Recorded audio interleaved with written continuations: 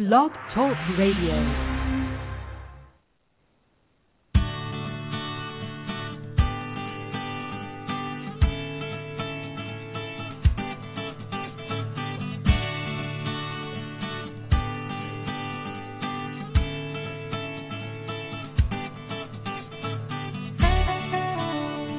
Well, it's that time again.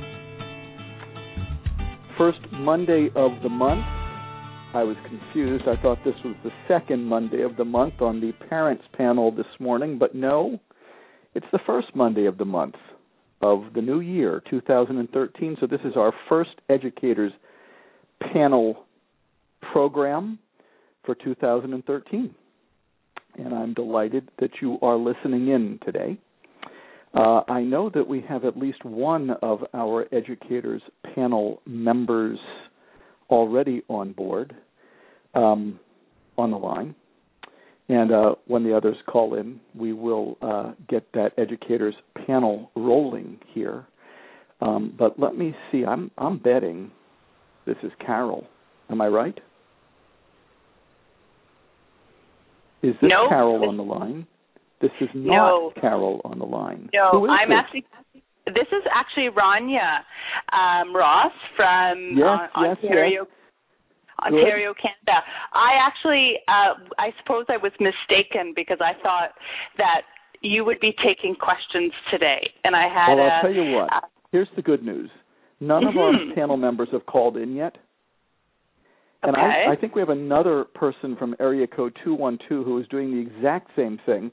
You know what? Let's get a few questions in really quickly, and Fabulous. We'll see what we can get done. And you know Awesome. what? Maybe our educators panel members, I know that we now have Carol on the line because now I've got the area code right. Carol, you're with us, yes? Hello, yes I am. Listen, we have a few people who want to ask questions right off the bat here. Are you game? I'm game. I'm game too. Rania, go ahead. This was a student that I know we've spoken about in the past, and we have done the collaborative problem-solving approach with in the last school year, and it was quite successful. We got to the beyond the empathy step of Plan B, and now in the present time we have completed the LSUP. I completed the LSUP with two of his teachers and two of his teaching assistants as well, who were also present. Not to interrupt, but just for the sake of those who are listening and are not as familiar with the model, the LSUP is the Assessment of Lagging Skills and Unsolved Problems. It is a one-sheet piece of paper that helps us do exactly that, identify a student's lagging skills and unsolved problems. Keep going. You can find it on the Lives in the Balance website, by the way, in the paperwork section. Keep going. So we were completing the LSUP just because it was a brand new school year, and we weren't sure where the difficulties were lying in terms of the new school year after the summer, and he was finally at a place where we could begin the collaborative problem-solving approach. So to make a long story short, we completed the LSUP, and the ISSP teacher kind of jumped in and said, quote unquote, I'm just going to paraphrase, this is all really great, but the biggest thing was but.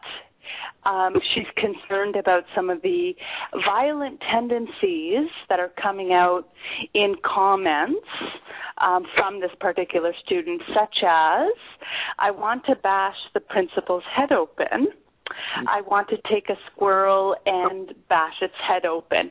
So those kinds of statements were noted by the ISSP teacher, by the principal, and by the teaching assistant team. And I said, my first obvious response was, well, we're going with that. We're going to scrap the other things and that's basically going to trump, how we're moving forward with, in determining out next steps for him. So I just wanted your advice around, how do I begin that in terms of inputting it into the, that statement, the statement that we use universally with our students. Yeah, in the empathy step. In the empathy step, yeah. So how would I begin to collaborate with this particular student when it's something that is so severe, in nature? Well, and severity doesn't, and I'll have Carol weigh in as well, and I think, let me see here, we have either Nina or Tom on with us too. Who do we have? It's Nina. It's Nina. Hi, Nina. How are you? We're actually taking a few questions here off the top because good. we had a few people call in, and I'm not sure if area code 212 is going to stick with us. They're gone now. But if area code 212 calls back, we will take their question as well. We're going to just kick off the day here with a few questions. And the question is, if a student is, and I'm going to go a little generic here, and then we'll ask you and Carol for your input as well. If a student is verbalizing something that suggests that they may not be as safe as we would like them to be, or are threatening something, at a very practical level, what do you do? And at a very practical level, if you choose to do Plan B, what does the empathy step sound like in that case? Rania, is that a fair summary? Absolutely. Thank you. In this case, you have a student who wants to bash in the head of the principal and who wants to bash in the head of squirrels. Right. And now, yes, that's severe. That's, we're not usually hearing that kind of stuff, and I think we have Tom on with us now. Yes, Tom, do we have you? Yes. Great. Severity doesn't necessarily point us in a direction other than Plan B. To tell you the truth, a student who's talking about things that are severe, we need to know what he's talking about. We need info. Yep. And Plan A is not going to get us that info, and Plan C is not going to get us that info. We need to get that info. And that, to me, says Plan B, and specifically the empathy step of Plan B. So now we are at a practical level. What does that sound like? And the only question here is, often I recommend that you not start the empathy step when you're saying, I've noticed that, and then what's up, with a specific behavior. In this case, it would be talking about bashing in the head of the principal and of squirrels. However, there are exceptions to that rule, and I would even call it a rule, more a guideline. There are exceptions to it, and this might be one of them, because I'm actually having, if we try to word it in a way that isn't the behavior itself, but is more oriented toward the expectation the student is having trouble meeting, then it would sound like this. I've noticed that you are having trouble verbalizing thoughts that are only safe, and I wouldn't do that. I don't think he'd know what I was talking about. So I would go. Can I weigh in for some of the thoughts that I had with? Go ahead. Okay. Yep. Hi, Rania. I'm Carol. I'm a principal in British Columbia, and awesome. The first thought that I had when I heard about kind of what the student was saying, my first question was, when is he saying things like that? What is the situation when he is making statements like that? It doesn't have to necessarily be triggered by something specific. It's really, really more spontaneous. He has stated to us that sometimes he has triggers in his brain, and these are terms that he uses, that don't prevent him from saying things that are maladaptive. He hasn't used those terms per se, verbatim, but he has spoken to sometimes suggesting that sometimes there are situations or there are occurrences that he has no control over these negative thoughts, per se. Mm-hmm. So to answer your question in terms of the triggers, we haven't really identified something specific. The team is fabulous in terms of the data collection piece and have been able to look at data collection around individual education plan expectations and accelerated progress in terms of his kind of skill set or what he's working towards. But in terms of triggers, unfortunately, they haven't seen anything concrete or explicit enough to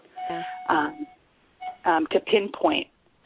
So, yeah, because I mean, to me, there's a difference in terms of whether he says that he's sitting down, say, to work in a small group with a teacher, and he just says quite calmly, one day I'd like to bash the principal's head in, or if he's gotten in trouble on the playground and he's being taken to the principal's office and he says, oh, I want to bash the principal's head in. I think there's a big difference, and I think if that is something that, I mean, to me, that statement is probably, infrequent. It might have happened more than once, but it's probably not, happening several times a day. So if it was possible to pinpoint and ask the person to whom it was said, what was going on at the time? Because I think that could give you a lot of information. Is it Definitely. that he is, is he angry with, is he not being able to handle getting in trouble?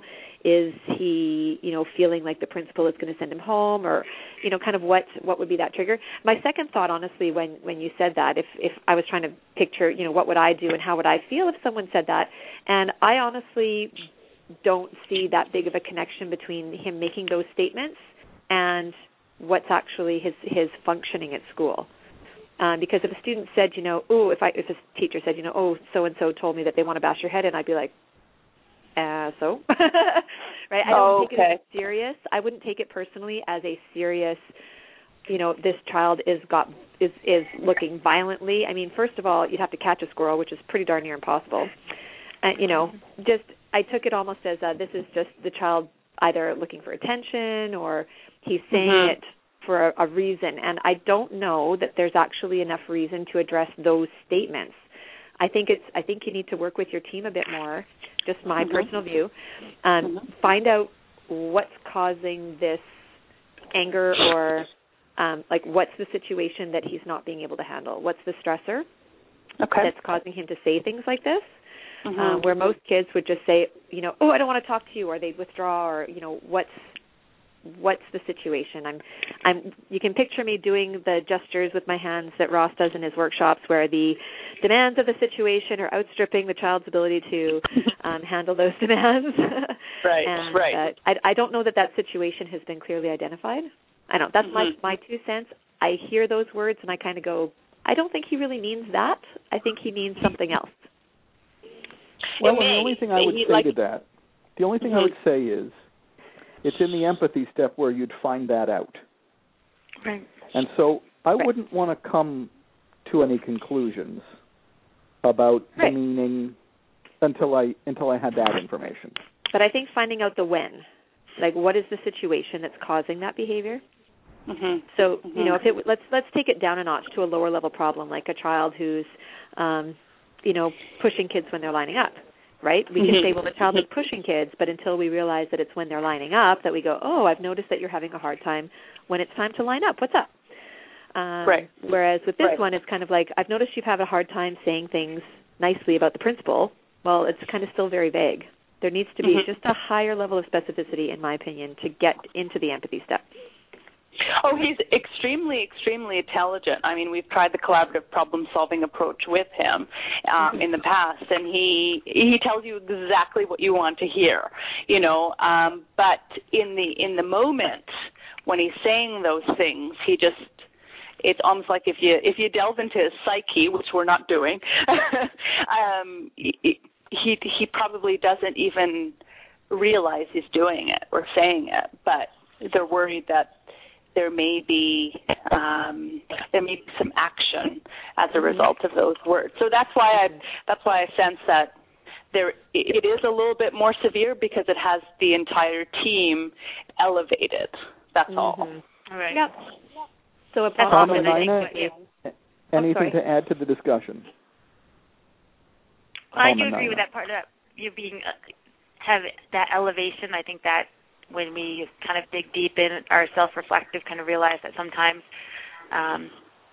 words are elevating everyone and that kind of gets put the focus on the words, but just like Carol's saying, kind of backing up and trying to, figure out what's going on beforehand, but also in the empathy step, exploring that sort of neutrally about those words instead of getting too worried about it, and relaxing a little bit about it in the minute, and giving that empathy and exploring it. And you might find out some really something that you have no idea why those words are being said, or some connection that was unexpected. So right. I think that I was going to kind of go in the same direction that is that's the hardest part when there's a lot of anxiety, is to really slow down, because it just sounds like from the conversation that your staff is very anxious about what the student may do, and I think that coaching them that if you bring that in the room to the student, then what you'll get is more kickback.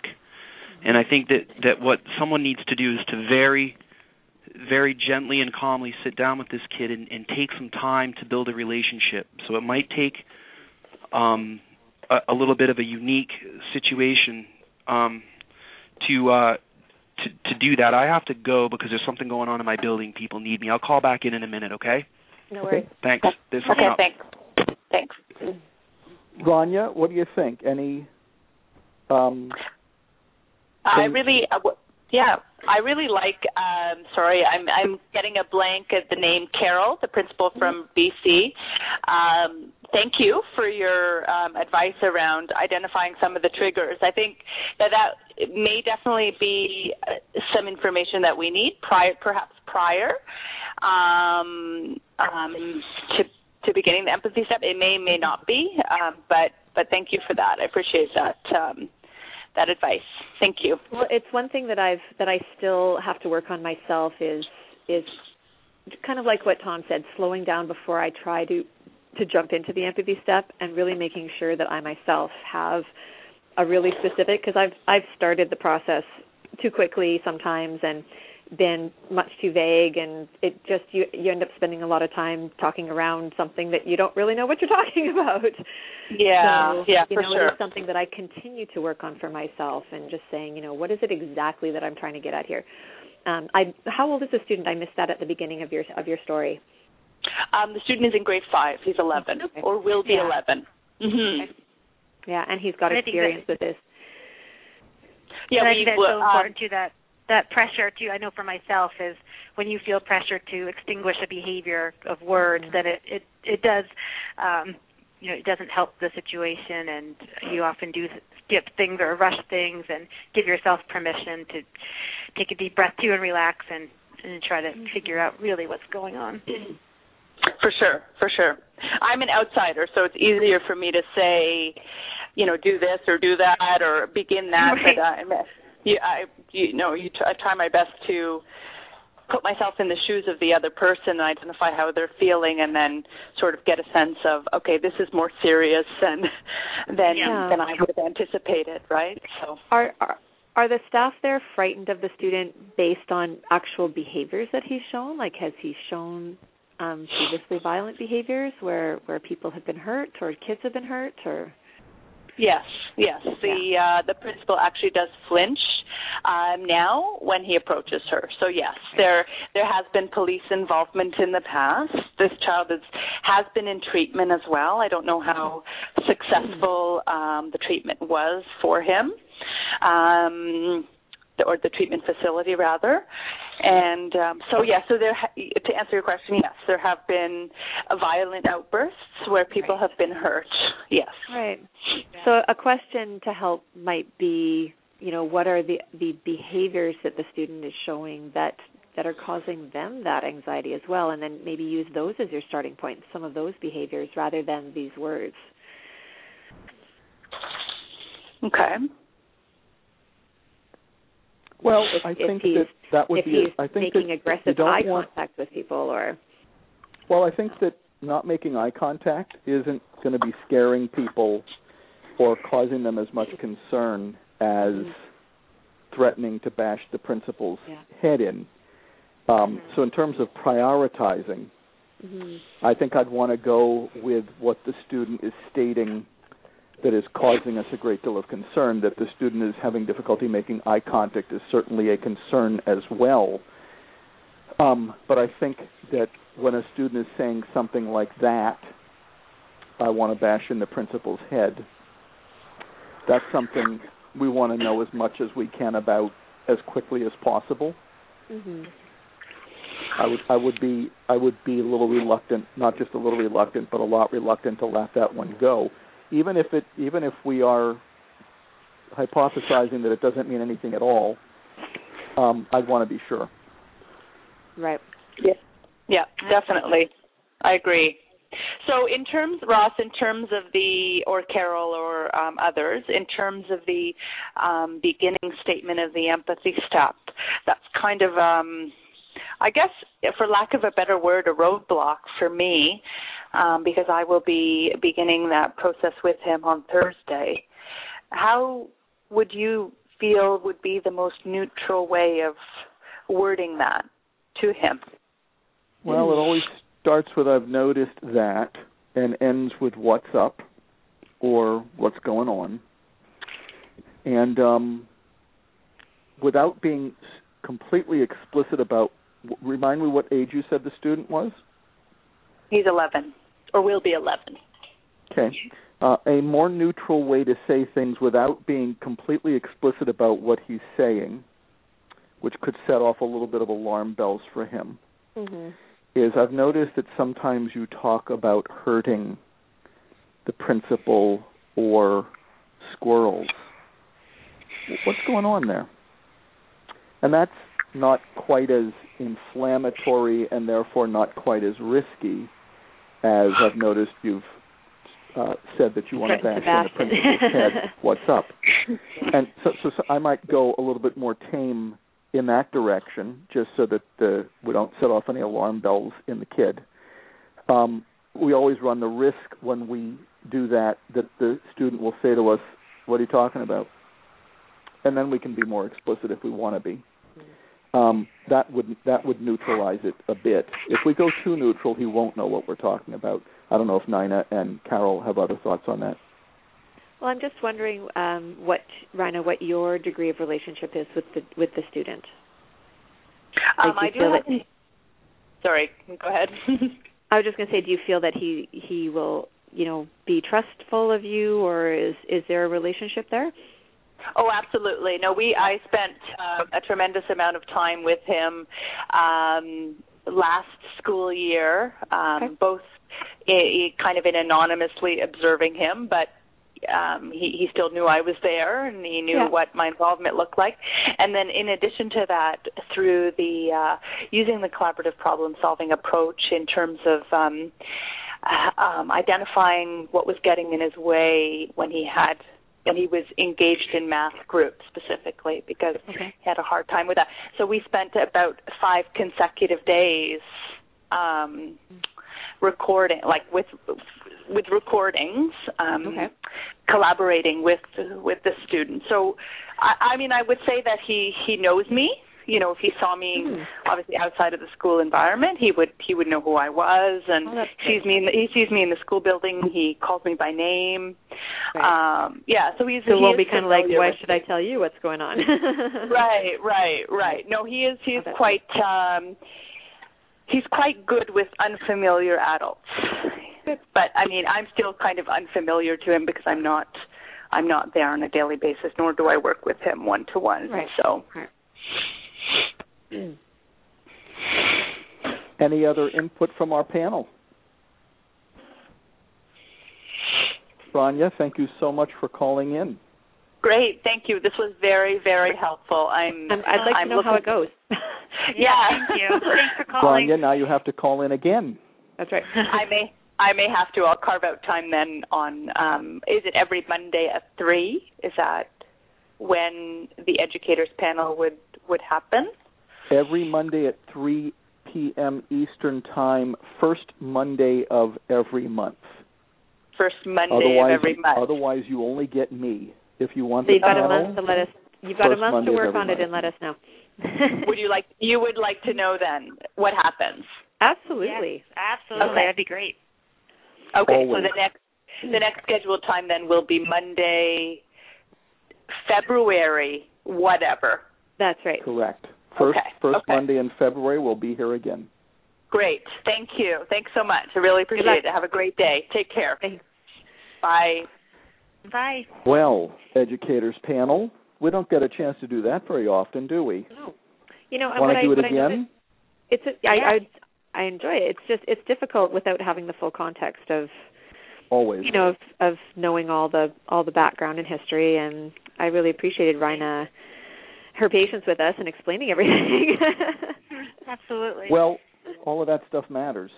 It does. Now, do we want to do it again? We have a caller from area code 212. Shall we do it again? Absolutely. Yeah, sure. Here we go. Area code 212. You're on the air. Do you have a question for the educators panel? Hello? Yep, you're on. Hey, Ross, it's Tom. Calling from area code 212. No, that's really interesting. I wonder if the phone did a phone thing, but I got my little situation straightened out, so I thought I'd call you all back because I missed you. You're doing like a Jason Bourne, bouncing your signal off of other satellites. Yeah, might be like Jason Bourne. He's cool. Can you pretend that you're from area code 212? Sure. I'd like some help with my kid, Okay, where's 212? Wrong accent. Area code 212 is New York City last time I looked. Oh. Yeah, I'm right about that. So don't do that, Tom. Don't do that. That would be fitting for me, though, New York. That's good. Yeah. Now we have all three of you, and we do not have somebody else calling in to ask a question. So, hello, educators panel. Hello. Hello. Hello. Hope you all had a nice break from school, and now you're all back, yes? Yes. All right. We're back. What do you want to talk about in our last 18 minutes here? Anything on your minds? I think everyone's thinking about what happened in Connecticut.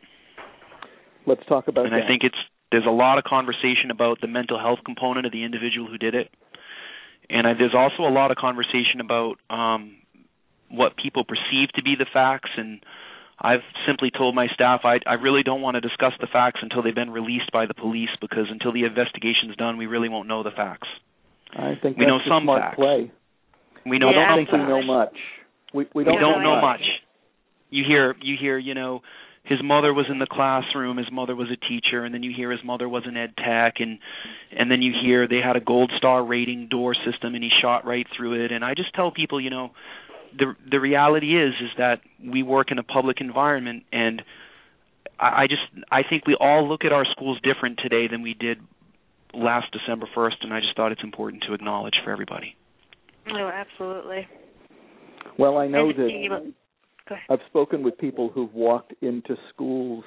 Obviously, many people have walked into schools, but those who I've spoken to have said they are now in schools with a new awareness of whether there's a buzzer system, which, of course, in Newtown didn't matter, or how freely people walk into a building. Thankfully, in schools, this is an extremely rare thing, but we want to make sure it is not just rare, but hits the never criteria. Schools are still very safe places, but they are no different than any other place in our society. Places that we thought were sacred aren't, schools included. Mm-hmm. The other thing, you know, the information that we're waiting for may not be as clarifying as we hope it will be. I agree.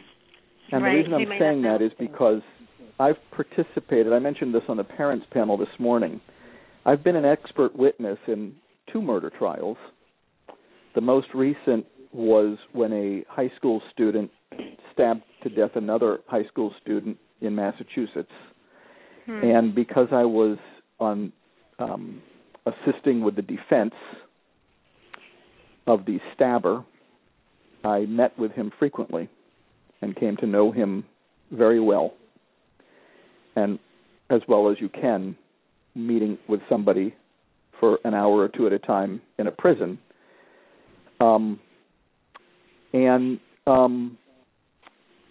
While I came to the definitive conclusion that in the moments at which this person was stabbing another student to death, he was in a transient psychotic state, I was not able to say with the level of confidence that I completely understood how that came to happen and what the factors were with great precision that contributed to that. And so while I, too, am eager to hear more about Adam Lanza and whatever kind of help he received and what care he was under at the time, I am reasonably certain that we will know even less about him once that information is in than I did about someone who I got to meet with several dozen times and still couldn't answer some of those questions with the level of precision that I would have liked. So I guess my question, Ross, is I have had colleagues express to me a fear about the misrepresentation in the media about facts and the dramatic effect that it could have on students with Asperger's and autism. And because we've heard rumors here that this person had autism or Asperger's, and I just continue to be an advocate for just staying calm. Yeah. It is what we can't just stop teaching kids and focus solely on safety. We need to be aware that this has occurred, and we need to make prudent, rational steps that actually improve safety based on research, instead of moving to a state of panic and control to give ourselves the false sense that we can stop this from happening by taking giant irrational leaps that may not even make a difference. Right. And that I totally agree that fear. Sorry? Some of those leaps may even heighten fear. Well, right, exactly. Or it costs, I think, in some of the things that you try to do, I created a few things that I made things more unsafe. Trying to heighten the safety without too much thought. I created some unsafe things in my schools, and I had to really backtrack and not overreact, or the pressure from. So I definitely learned that. Yeah, we feel the pressure, don't we, Nina? Oh, absolutely. And then I created a whole problem with traffic and other things. I'm like, oh dear, I need to, reevaluate. And where's the undo button on that? Right, exactly. But yeah, that rational piece is so important. But listening to everyone and validating all the serious fear, and as well as a good time to really look at our school, and it's a good opportunity for that. Mm-hmm. Well, and what Asperger's disorder and autism places people at risk for is not violence. Right. But in the case of Adam Lanza, apparently, once again, I'm hesitant to say anything about Adam Lanza, but apparently, if what we're reading in the news is accurate, it may have set the stage for him to have a very difficult time with social interactions, which may have then, once again, keyword may, we really don't know, have set the stage for him to have a very isolated social existence, which may, once again, we don't know, have set the stage for something else that we read about, which is to have, at the age of 20, be spending a great deal of his time in the basement of his home playing violent video games. These are all things we've read but shouldn't trust. Mm-hmm. Asperger's disorder does tell you something about a kid, but it would not predict the likelihood that the kid will become violent. Adam Lanza clearly had more going on than just Asperger's disorder. Exactly. Is there a risk that kids who have that diagnosis, people will start viewing them as having a greater propensity for violence than they knew about the kid a month ago? Yeah, there's the risk, but I'm hoping that will settle down, because that would be an inaccurate view. But I do think in staying with the nature of this program that it's really important to recognize that regardless of diagnoses or backgrounds or issues, the steps of collaborative problem solving, in addition to helping to solve problems, teaches social interaction, because when somebody receives empathy, they learn how to share their thoughts and feelings and feel heard, but they also learn to reciprocate that and hear the other person's perspective, hopefully, and then work together to solve the problem. I mean, you really can't have a better way to work with, this model works for that reason. That when we're working in Plan B, we're not just solving the problems, we're actually learning social skills simultaneously, which is another really important aspect of the model. Well, and building that relationships. Go ahead, Donna.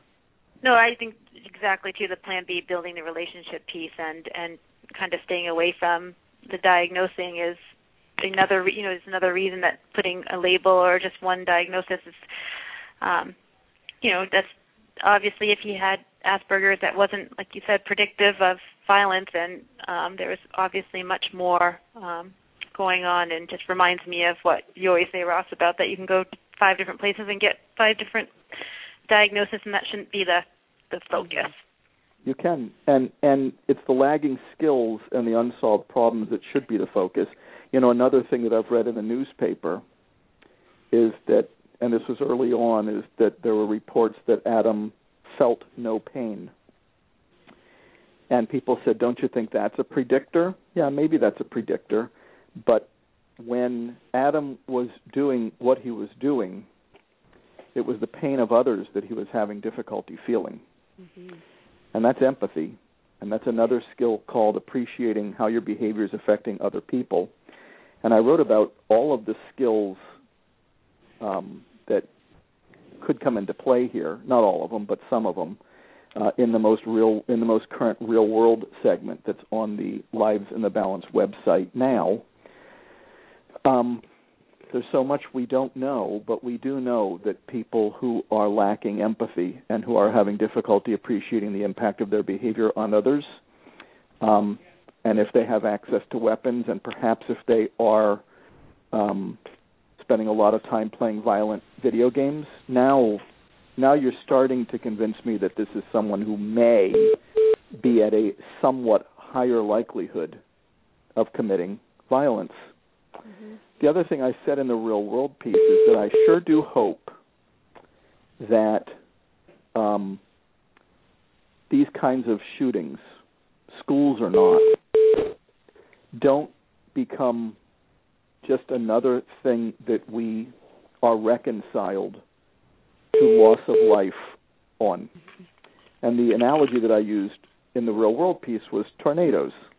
We know that people are going to die in tornadoes every year. But then I started thinking about it more. I might add this to the real world piece. We actually are becoming half decent at predicting when tornadoes are going to occur. Sometimes we get 2 days warning from the Weather Channel, or in Canada I think it's called the Weather Network. I forget what it's called. Letting us know that the conditions are right for the development of tornadoes. We don't know exactly where. We don't know the exact time, but we do know the conditions. And I think we could get to that point and do a much better job of it with people who have a propensity, not for murders, but for these mass shootings. Anyways, I'm talking too much here. I think I've talked so much that nobody else is talking. Sorry? Well, just carrying on with that analogy a little bit, the difference being that there are people who are constantly monitoring the conditions and constantly revising their predictions and looking for signs. And I think that's the piece that's important, that anybody who works with people with any kind of mental illness, with people that we know have difficulties with things like social interactions, that there needs to be, their caregivers or their family members or the people who work with them in schools we need to understand what the signs are. We need to be aware of the conditions because we are the weather forecasters. We are the people that see these kids all the time, and we need to know what we're looking for. I love the continuation of the analogy. Yeah. We do have people looking for it all the time. We can do it without stigmatizing. Mm-hmm. We can do it without scaring. I think it can be done. I agree. Absolutely. What else are people saying, Tom?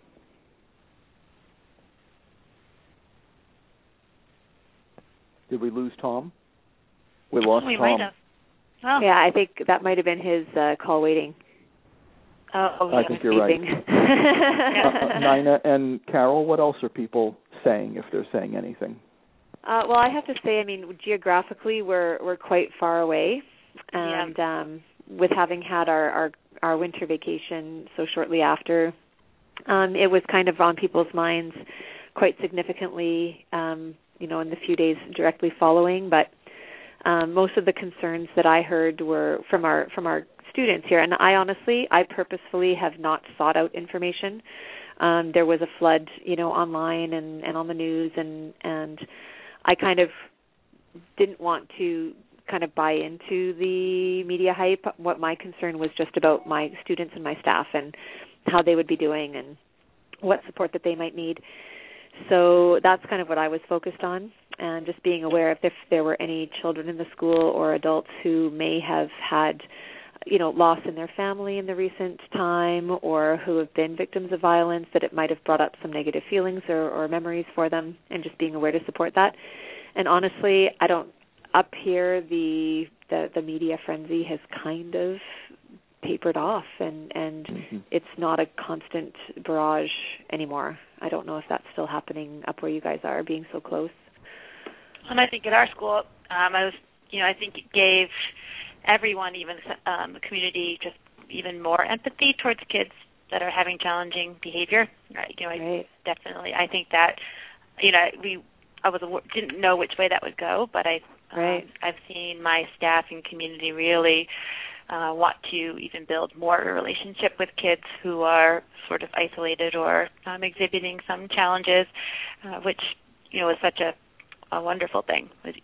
Just knowing that using Dr. Greene's model and really digging deeper and trying to solve problems gave us more of a motivation to do that. If we can be proactive like that and really wrap around children when they're young, it can be so effective in preventing things.